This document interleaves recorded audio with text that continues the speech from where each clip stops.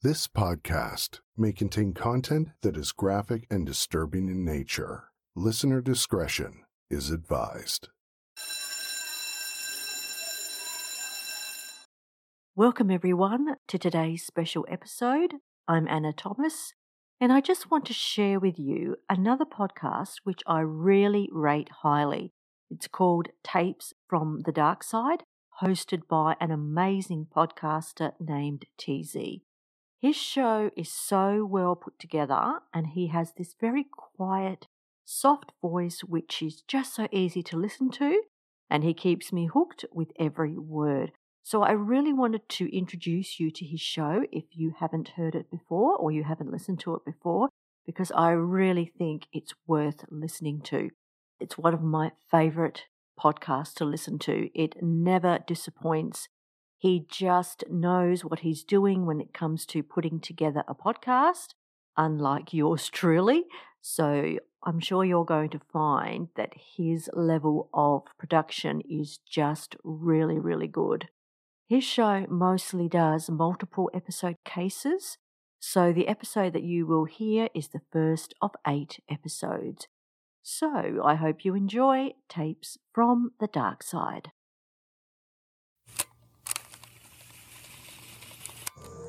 Tapes from the Darkside contains descriptions of violence and sexuality. Listener discretion is advised.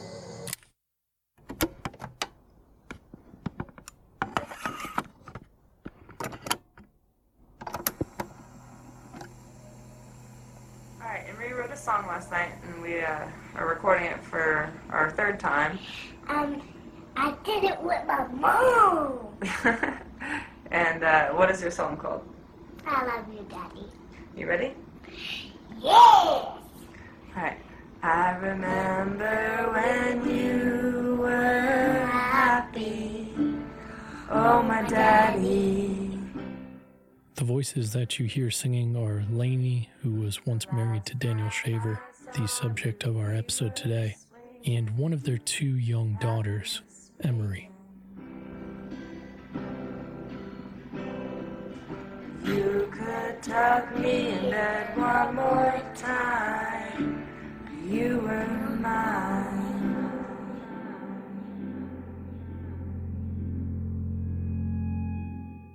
January 18th, 2016 should have been an ordinary Monday for Daniel Shaver, and up until 9 p.m. that evening it was.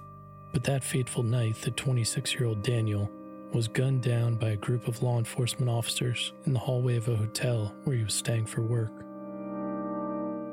Daniel was unarmed, wearing gym shorts and a t-shirt, crawling towards officers on his hands and knees as instructed. One of the officers, Philip Mitchell Brailsford, who fired the fatal shots, later contradicted the facts as we now know them to be, and said that the real reason Daniel was crawling towards them was to gain a tactical advantage.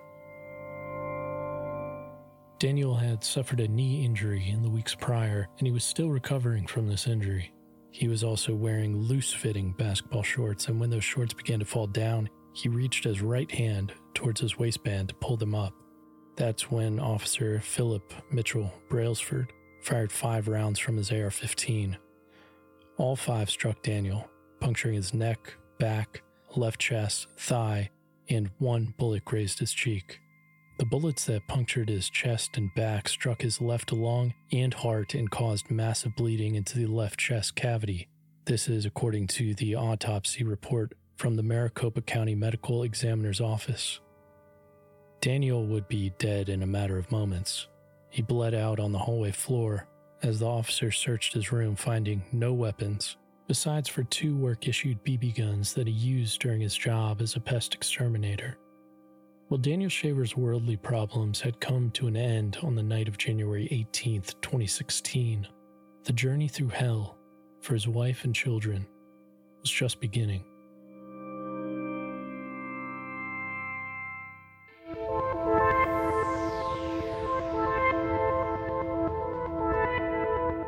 I think everyone has a bit of a fascination with the dark side. I myself have always loved the dark side as well. I think it's something that everyone secretly longs for and wants. You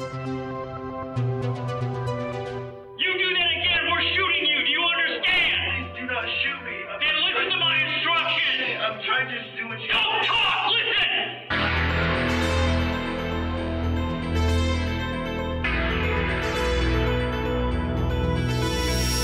The dark side, the dark side, the dark side, the dark side.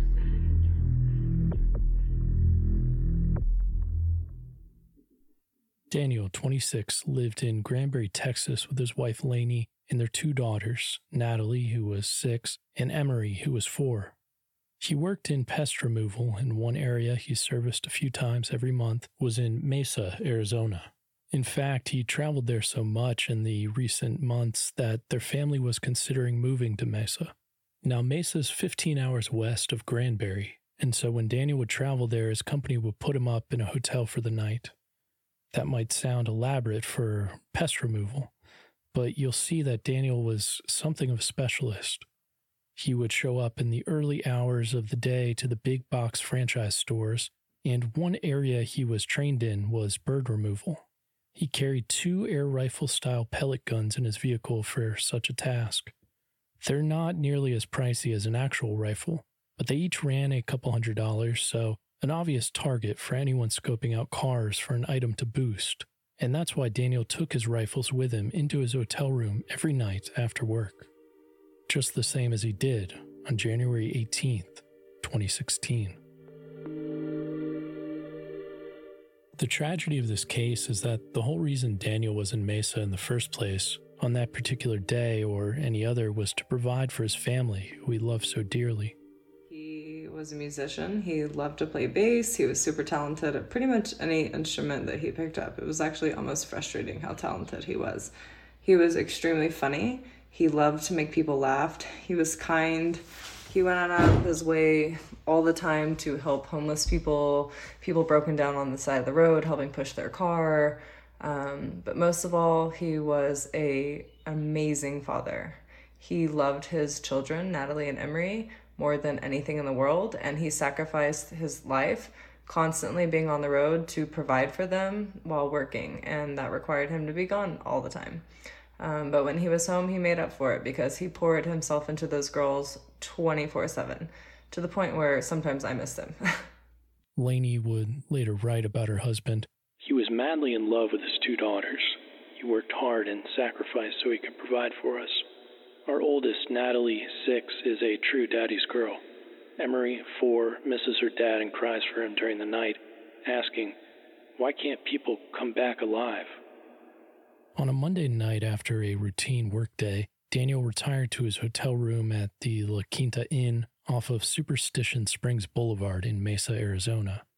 And with his 2 air pellet guns broken down and in their respective hard cases, he entered the hotel in the elevator and made his way up to his room. He made a couple friends at the hotel who he had met on one of the elevator trips up to his 5th floor room, which was not a surprise to anyone who knew Daniel. He was a gregarious and outgoing man who could disarm you in a second with his easy smile and effortless small talk. One of the women that he had made friends with was Monique Portillo. That particular night, he had invited Monique and a man who was her colleague, Luis Nunez, to his room for drinks and light conversation.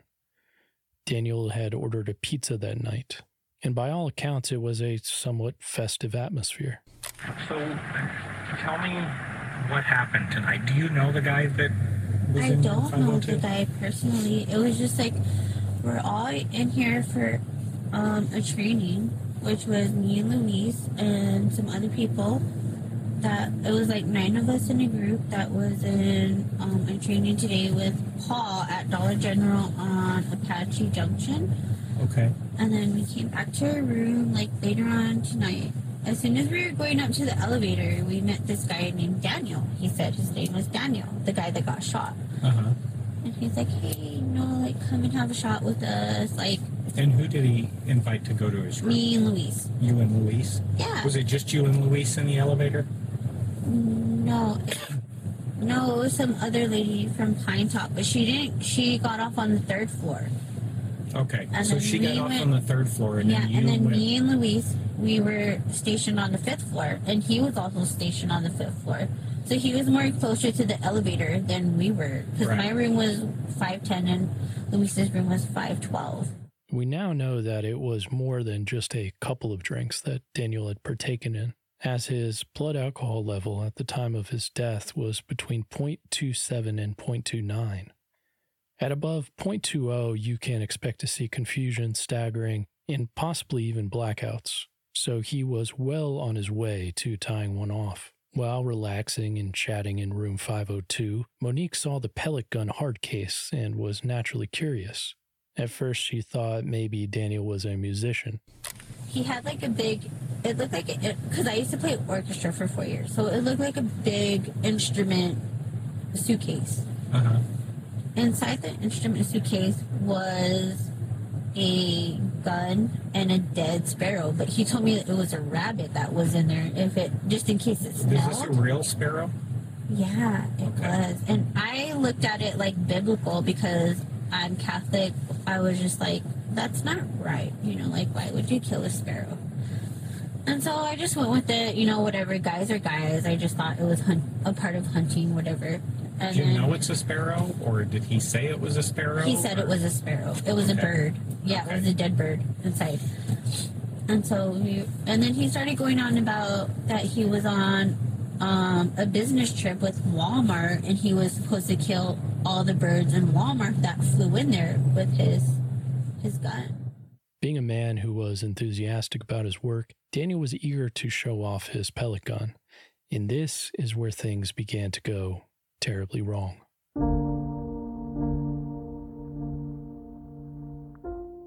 Daniel removed the weapon from its case, assembled it, including the scope, which he utilized occasionally during his work to pick off stubborn birds who had become trapped in the big box stores. Luis asked if he could handle the gun, and Daniel showed him how to line up a target using the scope. And I was like, don't point that at the window. Like, I even touched the gun and I said, don't point that at the window. And I got the curtain and I even moved it because I thought about it after a while. And I was Were they like, pointing at the... Did you see them? Yeah, they were pointing at the window. And I was just like, don't point at the window. And then, I even moved it because I was scared, they were going to hurt somebody because everybody was under the influence of alcohol. Because we all took a shot. It was a moment of unfortunate timing. As the two men were pointing the tip of the barrel near the 5th floor hotel window, there were two other hotel guests by the outdoor pool in a hot tub on the ground level. From what I could find, these pellet guns do look somewhat similar to an actual rifle, especially to an untrained eye. And out of context, I could understand how this might be an alarming sight. La Quinta Inn employee Leticia Jimenez was approached by the two hotel guests. They informed her they could see an individual holding what they thought was a rifle with a scope, quote, pointed out towards the window. Leticia then asked Jeremy Johnson, a La Quinta Inn employee, to call the police, and she went upstairs to investigate. We now know that most of the hotel staff, including Jeremy Johnson, who made the 911 call, knew Mr. Shaver and were well aware of his occupation. And that is why the 911 call that Jeremy placed at 9:13 p.m. is all the more tragic. Jeremy could have easily explained to Leticia or the police that Daniel was a pest exterminator and that he knew the rifles that he carried into the hotel each night were mere BB guns and not actual guns. So Jeremy Johnson worked for La Quinta Hotel. His girlfriend, I believe her name was Stephanie, also worked for the hotel. Danny had befriended them and actually spent over $100 on food for them the night before and the night of his death. In fact, Jeremy does admit this in his statement, but he also failed to mention that he had been drinking on the job with Danny that night at the hotel. He and his girlfriend were actually the last two people up in the room before Monique and Luis were invited into the room. He knew what my husband did for a living, he knew what kind of gun he used for work, and he knew that my husband was friendly, non-violent, and not threatening anybody's life, and yet still failed to mention any of this to police. So La Quinta absolutely has liability in this case because Jeremy lied to police and didn't tell them about any of this, but I got him recorded on the phone because he called me because he had guilt, and I recorded the whole thing and he admitted this. 911 emergency. Hi, I'm with the La Quinta at 6530 East Superstition Springs Boulevard. And a couple of the guests that come to me, I'm an employee here, they come to me and they told me that somebody's pointing a rifle outside of one of the windows in our building. Okay, and this is the 6530 East Superstition Springs Boulevard in Mesa? Yes, it is. Do we know what he's pointing it at? Do we know what he's pointing the gun at? We're not sure. They're saying 4th floor. Okay, one moment here. That blue one right there? 502. All right, yeah, I have the room number. Okay, is anybody injured at this time? Nobody's injured at the moment, no. We've got some scared people, but... Okay. What room number? We believe 502, but... Yeah, that's the room that he's staying in. Okay. Have you seen the person that's staying in that room? Have you seen the person that's staying in that room? Yeah, but I can get you their name right now. Okay, and what is their name? Hey, where's the map? Where's the map of the... You keep showing it to people to show them where to park. Yeah. Yeah, Daniel Shaver. His name's spelled like it sounds. S-H-A-V-E-R? Yeah. Do we have a date of birth for him? No. Have you seen him at all? Have you seen him at all? Yeah, I've seen him today. Is he black, white, Hispanic, or native? He's white. He's a white male, ginger hair. Okay. About how tall would you say he is? I'd call him about 5'8". And his weight approximately?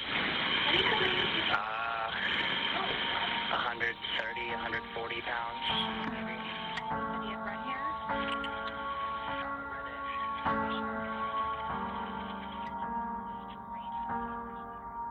Letitia had arrived at Daniel's room on the 5th floor to check on things. The door was ajar and she could see Daniel standing in the room with the two individuals he had mentioned previously, Monique and Luis. She saw Luis and Daniel holding the pellet gun. Daniel noticed the new visitor at his door and walked towards her, closing the gun's hard case with his foot. Instead of inquiring about the pellet gun, curiously, Letitia asked Mr. Shaver whether he had enjoyed his pizza dinner he had ordered earlier. She said Daniel acted a little confused, which was most likely because he was wondering why she made the in-person trip 5 floors up to his door to ask such a question, instead of maybe just phoning the room. Daniel told her everything was fine. She left and he closed the door. In a fair and just world, this is where our story would end. But instead, at 9:18 p.m., 6 Mesa police officers arrived heavily armed and in tactical gear. These officers were the aforementioned Philip Mitchell Brailsford, Christopher Doan, Richard Gomez, Brian Elmore, Brian Cochran, who were all taking lead from Sergeant Charles Langley. One of the officers, Richard Gomez, spoke with Letitia and learned that she had allegedly seen a rifle in Daniel's room. Richard failed to ask, however, what the individuals in the room were doing with the rifle. He didn't even ask if they were actually pointing it out the window as reported. And then Sergeant Langley, who was the commanding officer, without speaking to any of the La Quinta Inn employees himself, directed his team to advance on room 502.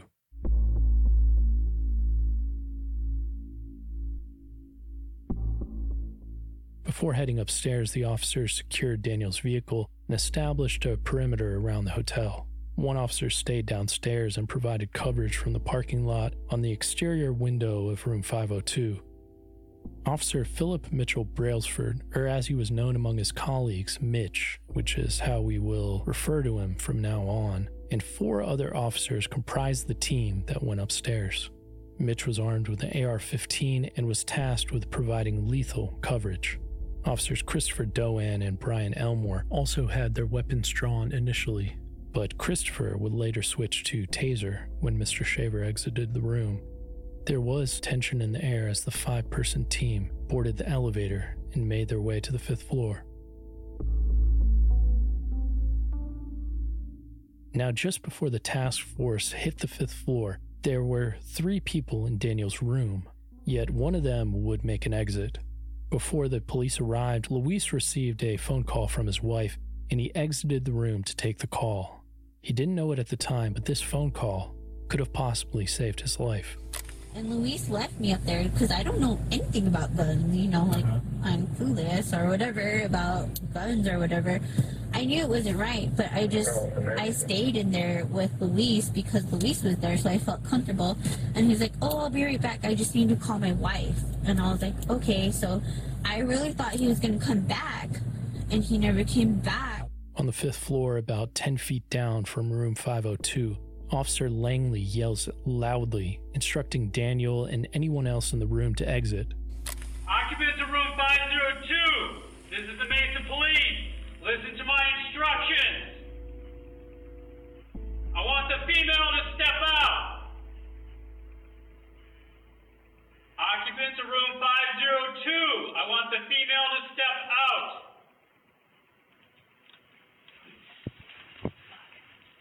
Occupants of room 502, listen to my voice so I don't have to send in the dog. Acknowledge me.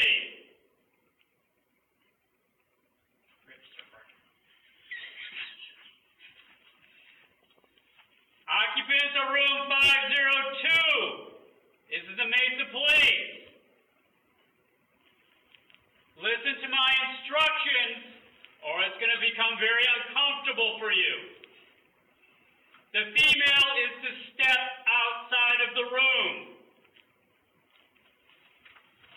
Monique, who was still in the room with Daniel, said she never heard this instruction. As you know, hotel rooms are often soundproof by design, so that could be a partial explanation. One of the cops then made his way back down the 5 floors to the front desk to call the room, where he made contact with Daniel and instructed them both to exit the room. This officer instructed Monique to exit first, but he did not specify how soon after Daniel should follow. At right around 9:30 p.m., Monique walks out of Daniel's room rather nonchalantly with her purse over one shoulder and both her hands down by her side. Daniel follows just moments later with his hands in the air. It's clear that they did not expect to see 5 police officers pointing significant firepower at them. Daniel had no way to know at the time that these would be the final moments of his much too short life. I'm now going to play the unedited video from the police body cam of Officer Mitch. We are going to break down the video in 2 parts. The first 3 minutes and 22 seconds up to the point that Monique is successfully handcuffed and taken into custody. And during the first playthrough, I will not make any comments. I want you to hear it happen in real time, and then we'll go back together moment by moment to clarify what occurs. We'll play that tape for you after this quick commercial break, and if you want to skip the ads, then sign up for our premium feed, which also has some after shows and bonus episodes. Go to patreon.com/tapes from the Darkside. We'll be right back. Before the ad today, I want to tell you all about a true crime podcast I think you will really enjoy. It's from Canada, and it's called Dark Poutine. Oh, Canada, a vast idyllic land filled with beavers, loons, lumberjacks, and polite, friendly folks. We have those things for sure, but there's a darker side to the Great White North, full of mystery, crime, the paranormal, and dark history. Join me, Mike Brown, and co-host Matthew Stockton every Monday for the Dark Poutine podcast as we tell dark stories from north of the 49th parallel, with the Ottawa game covering more international cases. You can listen to Dark Poutine for free wherever you find your favorite podcasts.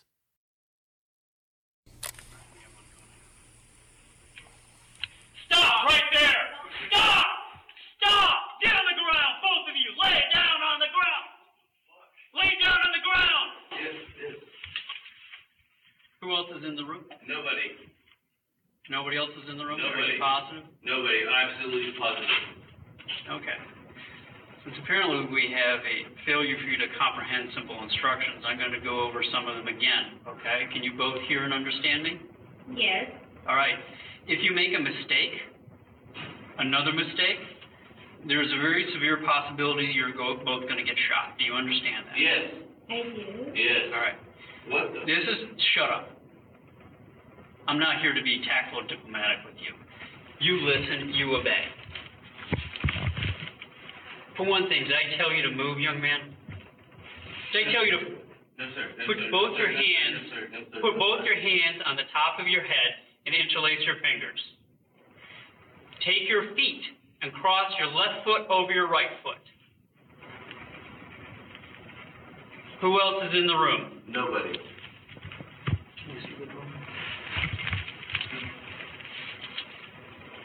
All right, stand by. We have contact.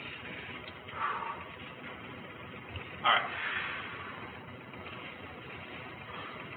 Are you both drunk? No. No. All right. So you're not going to have any problems understanding anything that I tell you, right? Yes. All right. Can I go to my room? No, you're not going to do anything but come towards us. Okay. Young man, you are not to move. You're to put your eyes down and look down at the carpet. You're to keep your fingers interlaced behind your head. You're to keep your feet crossed. If you move, we're going to consider that a threat, and we are going to deal with it, and you may not survive it. Do you understand me? Yes, sir. Young lady, shut up and listen. All right? You are to keep your feet crossed. Take both of your hands, put them flat in front of you. You are to push yourself up to a kneeling position. Kneeling position. Now, put both your hands in the air. Okay, crawl towards us. I'm so sorry.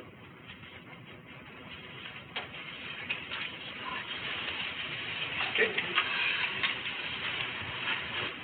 Stop. Okay. Cuff, grab the pole. No, Rich, pull Pull, this Rich, way. Pull. Let me know when you're clear. Clear? No, you're not clear. You haven't pressed her yet.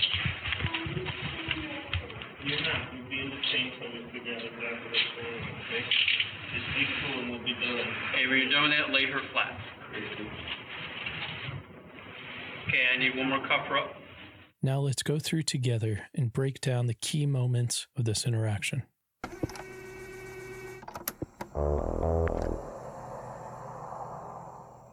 Monique exits the room first with her purse around her shoulder and her hands down by her sides. Daniel exits almost exactly at the same time as the officer begins barking orders. Stop right there! Stop! The moment we see Daniel exit, he already has his hands in the air over his head.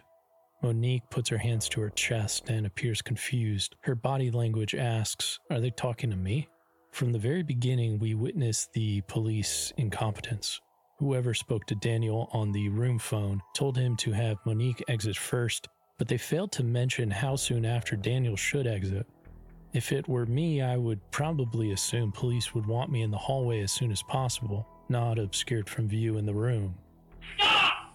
Stop! About half a second after the police tell Daniel to stop, he immediately drops to his knees, his hands in the air, in a complete surrender. Get on the ground, both of you! Lay down on the ground! Lay down on the ground! Before the officer can even finish the sentence, Daniel is on his stomach with his hands stretched out in front of him. Of all the police videos I've ever seen, this is probably the fastest compliance I've ever witnessed. It's objectively clear that Daniel is afraid and eager to comply with the police's commands with no hesitation. Who else is in the room? Nobody. Nobody else is in the room? Nobody. Are you positive? Nobody. Absolutely positive. Okay. Since apparently we have a failure for you to comprehend simple instructions, I'm going to go over some of them again, okay? Can you both hear and understand me? When the officer says this line, we might assume he's referring to Daniel and Monique not hearing his yelling in the hallway for them to exit, or perhaps they took the manner in which Daniel exited as a, quote, failure to comprehend simple instructions. But either way, it could not have been in reference to the command to lie face down, because Daniel followed that instruction perfectly, and so did Monique.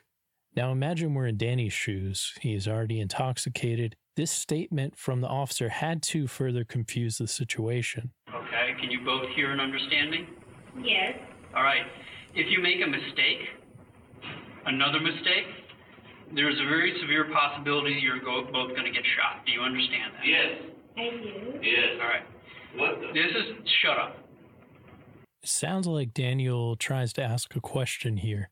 He begins with "what the" before the officer cuts him off. It sounds like maybe he was trying to say "what the fuck," but maybe he was trying to tell the officer about his sagging shorts. It really could have been anything, but unfortunately, the officer tells him to shut up before he can finish his sentence. And then a minor interaction. In the video, you can see Daniel flash his hands in submission. Yet another indication to the police that Daniel was in complete surrender and that he wanted to comply with their orders.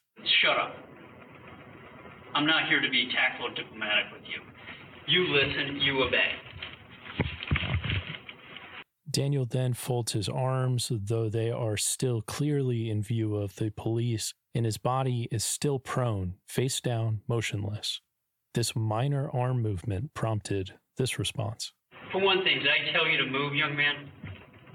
Did I tell you to put both your hands on the top of your head and interlace your fingers?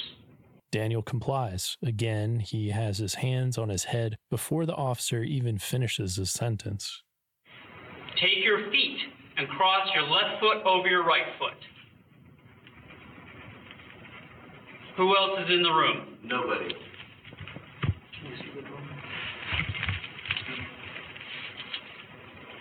All right, stand by, we have contact. All right. Now, what is not clear is, at this point, why didn't the police approach to handcuff both suspects? Daniel and Monique were both incapacitated, lying face down with their feet crossed and their hands on their heads. I've seen hundreds of police interactions where the police would approach at this point and handcuff the suspects. Are you both drunk? No. No. All right. So you're not going to have any problems understanding anything that I tell you, right? Correct. All right. It's hard to say why Daniel lied about being drunk. Monique might not actually have lied if she only took one, maybe two shots, but we do know Daniel's blood alcohol level was at 0.28, which is at extreme intoxication. In the video, we can hear Daniel scared, breathing heavily. In Arizona, telling a lie to a police officer is technically a crime. It's called false reporting, but it's nothing more than a misdemeanor charge, and it falls just a hair short of the death penalty.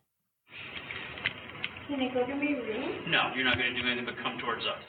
Young man, you're not to move. You're to put your eyes down and look down at the carpet. You're to keep your fingers interlaced behind your head. You're to keep your feet crossed.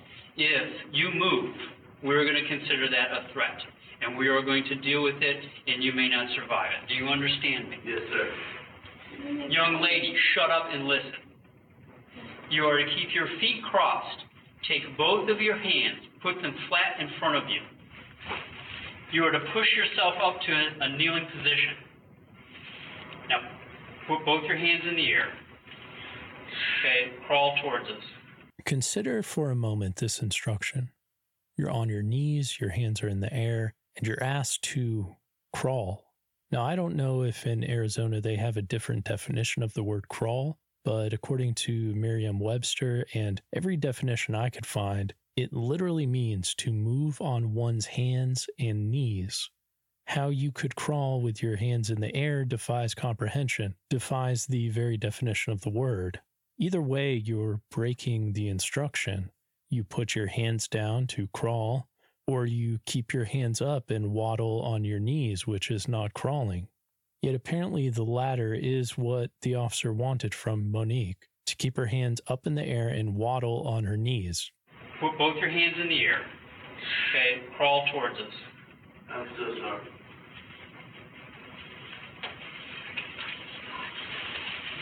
Okay. Stop. Now, remember that the officer instructed Daniel to keep his face down, staring at the carpet, under penalty of death. And so while he heard this exchange with Monique, he was not able to see what was going on. Okay. Cuff, grab the pole. Sergeant Charles Langley then tells Officer Rich to, quote, cuff, grab, and pull. No, Rich, pull this way. Pull. It took me a little while to figure out what this commotion was about, but after a number of times reading through the court transcript, it appears that Officer Rich stepped in front of the line of sight of Officer Mitch, who was the one providing lethal coverage. And so it seems that Daniel and Monique were not the only ones to have trouble comprehending the police orders that night. Their own squad had trouble comprehending their own orders. Let me know when you're clear. Clear? No, you're not clear. You haven't pressed her yet. You're not. You'll be in the chain till we figure out exactly what's going on, okay? Just be cool and we'll be done. Okay, when you're done with that, lay her flat. Okay, I need one more cuff her up. Okay. This is the deal we're going to do almost like we did before. Okay? Have a seat. Okay, young man, listen to my instructions and do not make a mistake. The rest of the video, 88 seconds, consists solely of the police interaction with Daniel Shaver.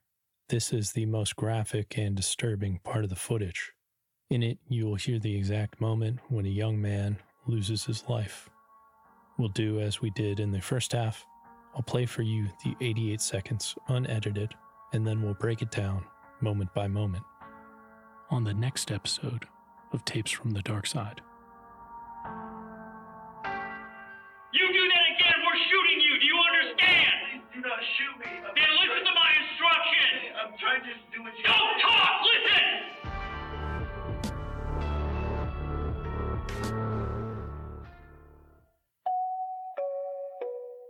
If you would like to make a donation to Lainey Sweet, her GoFundMe and PayPal are linked in the show notes. And all of our Patreon donations for the next 2 months, 50% will go directly to Lainey Sweet and her 2 daughters. Tapes from the Darkside is an independently produced podcast.